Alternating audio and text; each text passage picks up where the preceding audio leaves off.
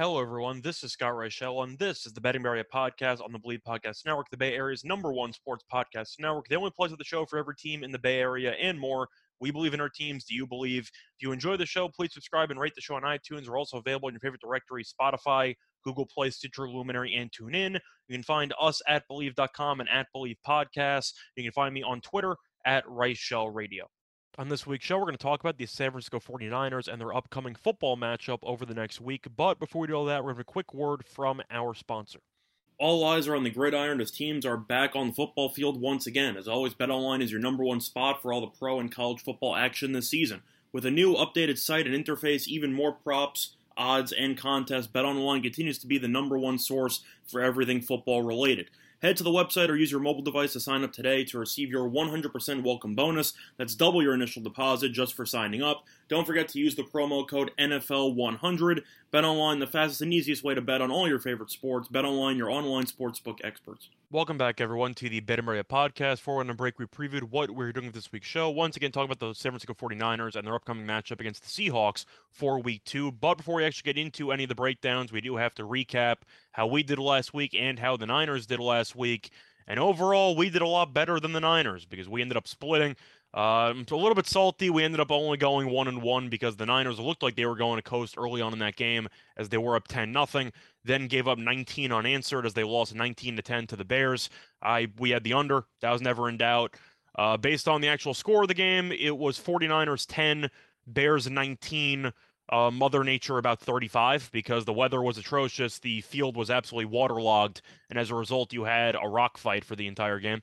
But the Bears picked it up offensively, scoring, as I said before, 19 unanswered, 12 in the fourth quarter, and the Bears won the game. So, pretty disappointing start to the Trey Lance era, if that's what you want to call it. I'm not sure how long it's going to last, but I do want to break down the game itself. So the Niners offensively were not particularly good. Then again, I don't know what's exactly considered good when you can barely move in the really awful turf for that actual matchup. But the Niners had 17 first downs. They did outgain the Bears by 100 and roughly 30 yards. So the fact that they still lost by 2 possessions while outgaining your opponent by over 100 yards is pretty disappointing.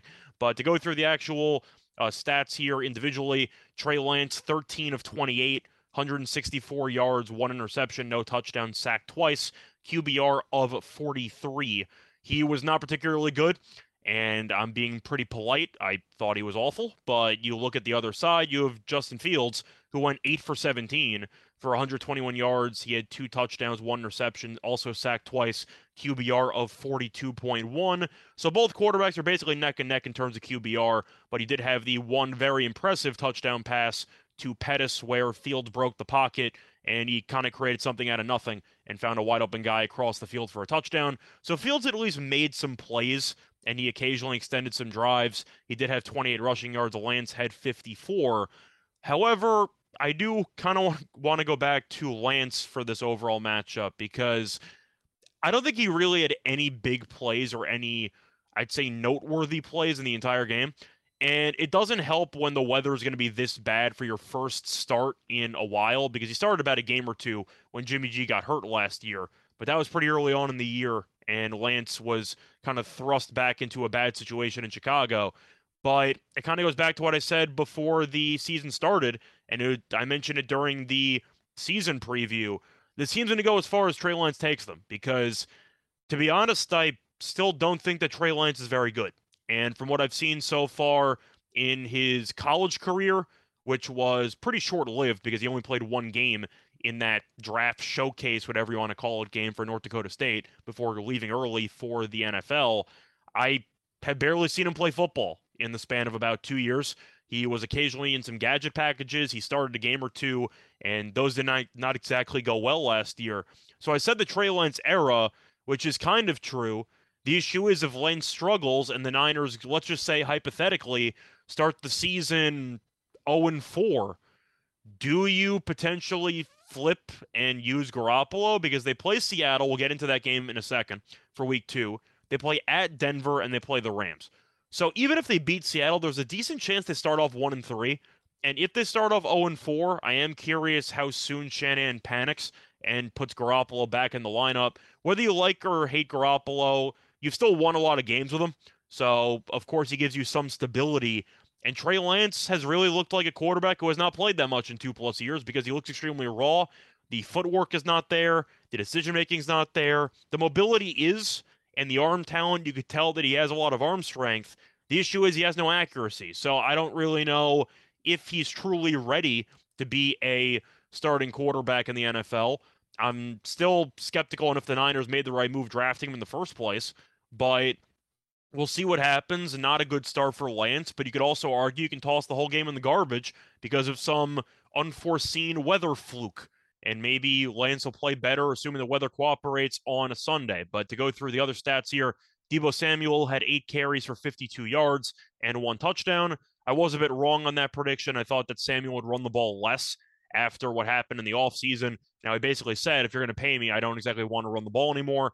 Seemed to not be an issue because Samuel had a touchdown out of it, and he only had 14 yards receiving.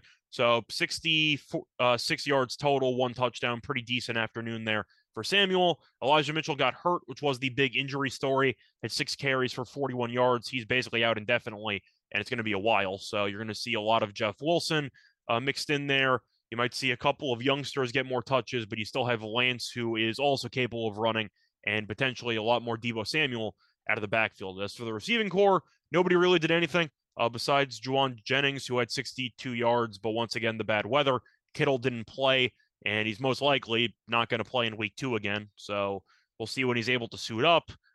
Besides that, though, to go through the actual defense, the defense was solid. Only gave up 19 points. They gave up roughly 200 yards, had 2 sacks, ended up having an interception as well. So the defense showed up. They played well, but the offense really struggled in the second half, scoring 3 points, and that was kind of the story of the game. I also didn't mention before that Deebo Samuel did lose a fumble, so ball security has to improve, but Deebo Samuel is still the best playmaker this team has by a wide margin, so it is what it is. But either way, point is the Niners had a disappointing start to the season, losing to one of the worst teams in the league, but in such a bad weather game, you can kind of toss the projections out, and it was going to be whichever team did a better job of either taking control of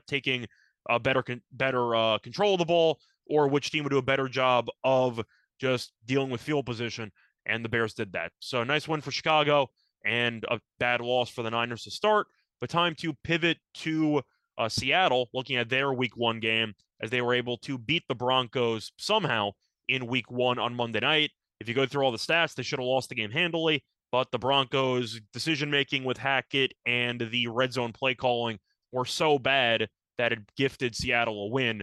And to go through the stats there, Geno Smith was fantastic in the first half.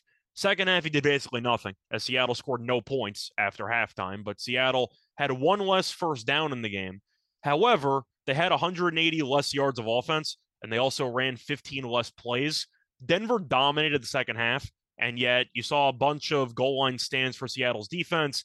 Hackett settling for a 64-yarder to win the game, which was ridiculously dumb. The Broncos handed the game away, but props to Seattle. That was another team that was projected to be bad that ended up winning in week 1.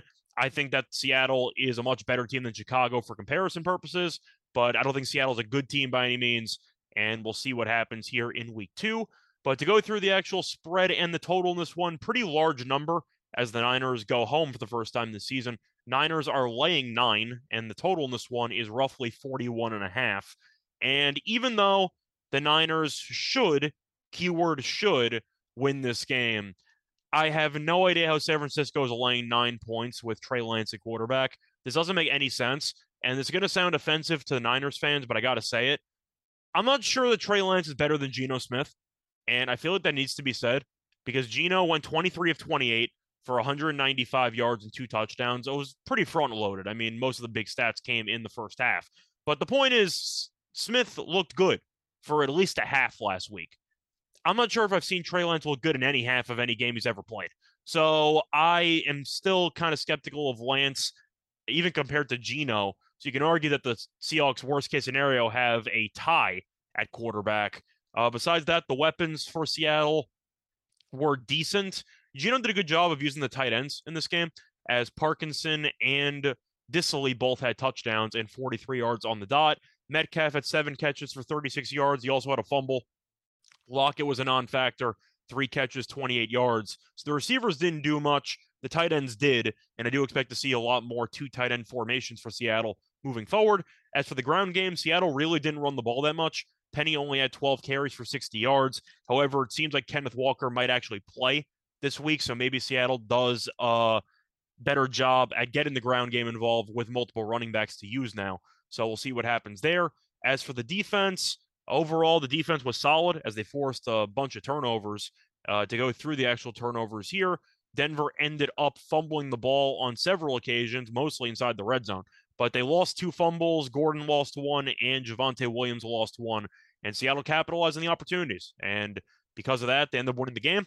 Seattle also did a pretty good job of, once again, limiting the damage. They pressured the quarterback on various occasions. They had 2 sacks. So the defense was the pleasant surprise of this game.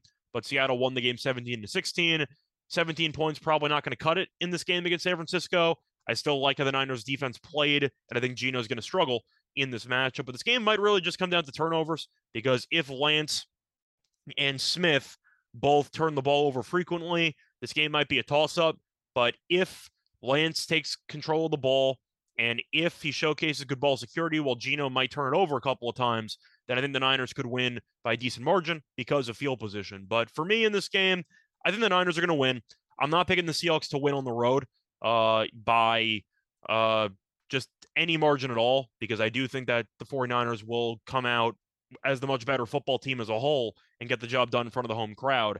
However, there's no chance I'm laying 2 possessions with Lance. I think that's an absurd line. I think you're going to see a very low-scoring game, which is why the total in this one is 41.5. So with points being at a premium, I'm not going to lay 9. I see Seattle potentially getting to 10 in this game. Maybe if you want to be on the high side there, 17, but I think that might be a little bit high. Give me Seattle with 13 in this game. I think 13 sounds reasonable. I think the Niners get to 20. I think that's basically it. I still have not seen much from Lance offensively when it comes to actually leading the team on long drives, and I'm still not a fan of his decision-making. So I'm going to go with the under in this game. I think that you're going to see a really, really large amount of ugly drives throughout the course of this game. And I'm going to go with the Seahawks. They might not play well, but I think they'll do enough defensively to maybe force Gould into hitting a couple of field goals instead of allowing the Niners to go down in the field and score a touchdown. So with a bend but don't break defense and the Niners offense looking a bit underwhelming in week 1, I'll take my chances, and I think Seattle's defense will force a couple of field goals, which will make it pretty difficult for the Niners to actually cover. So I'm going to go with the Niners to win this game 20-13, which means I like the Seahawks plus the 9, and I also like the under in this game. Now, besides that, really not much else to go through. I mentioned the injuries. Kittle, I'm assuming, is not going to play. It's a shame he really can never be healthy, but I feel like most Niner fans are kind of fed up by it at this point, and they're not exactly surprised. So we'll see how the offense will look without him. I'm sure it would have looked a lot better with him, but once again, with the bad weather, the Niners couldn't really throw the ball at all. So we'll see if they can get back on track. I'm still concerned about the Elijah Mitchell injury. I know Wilson's been around for a long time. However, he's been a backup for a long time for a reason. And I'm assuming the Niners are going to kind of create a running back by committee, where they'll try to just ride the hot hand, so to speak. But the Niners want to run the ball. They're missing their leading running back. And Kittle's also an amazing blocker, and he's not going to be there. So I think you're going to find the Seahawks doing a pretty good job in run defense, and that might cause the Niners with Trey Lance to get involved in a lot of 3rd and longs, and that's not where you want to be. I like a pretty low-scoring game here, but I do like the Niners to win the game outright. So once again, I'm going to go with the Seahawks to cover, and I'm going to go with the under for this matchup in week 2. But that's going to do it for this episode of the Bay Area Podcast here with Believe. Until next week, good luck to all of you and all of your bets. Bye, everyone. Thank you for listening to Believe.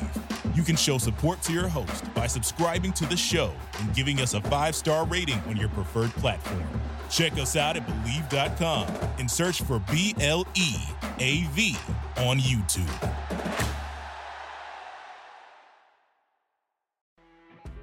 You know when you're listening to a true crime story that has an unbelievable plot twist that makes you stop in your tracks? That's what our podcast, People Are the Worst, brings you with each episode. I'm Rachel. And I'm Rebecca. We're identical twins who love true crime cases that make you say, didn't see that coming, and we hate the people responsible for them. Listen to People Are the Worst now on Apple, Spotify, or wherever you get your podcasts.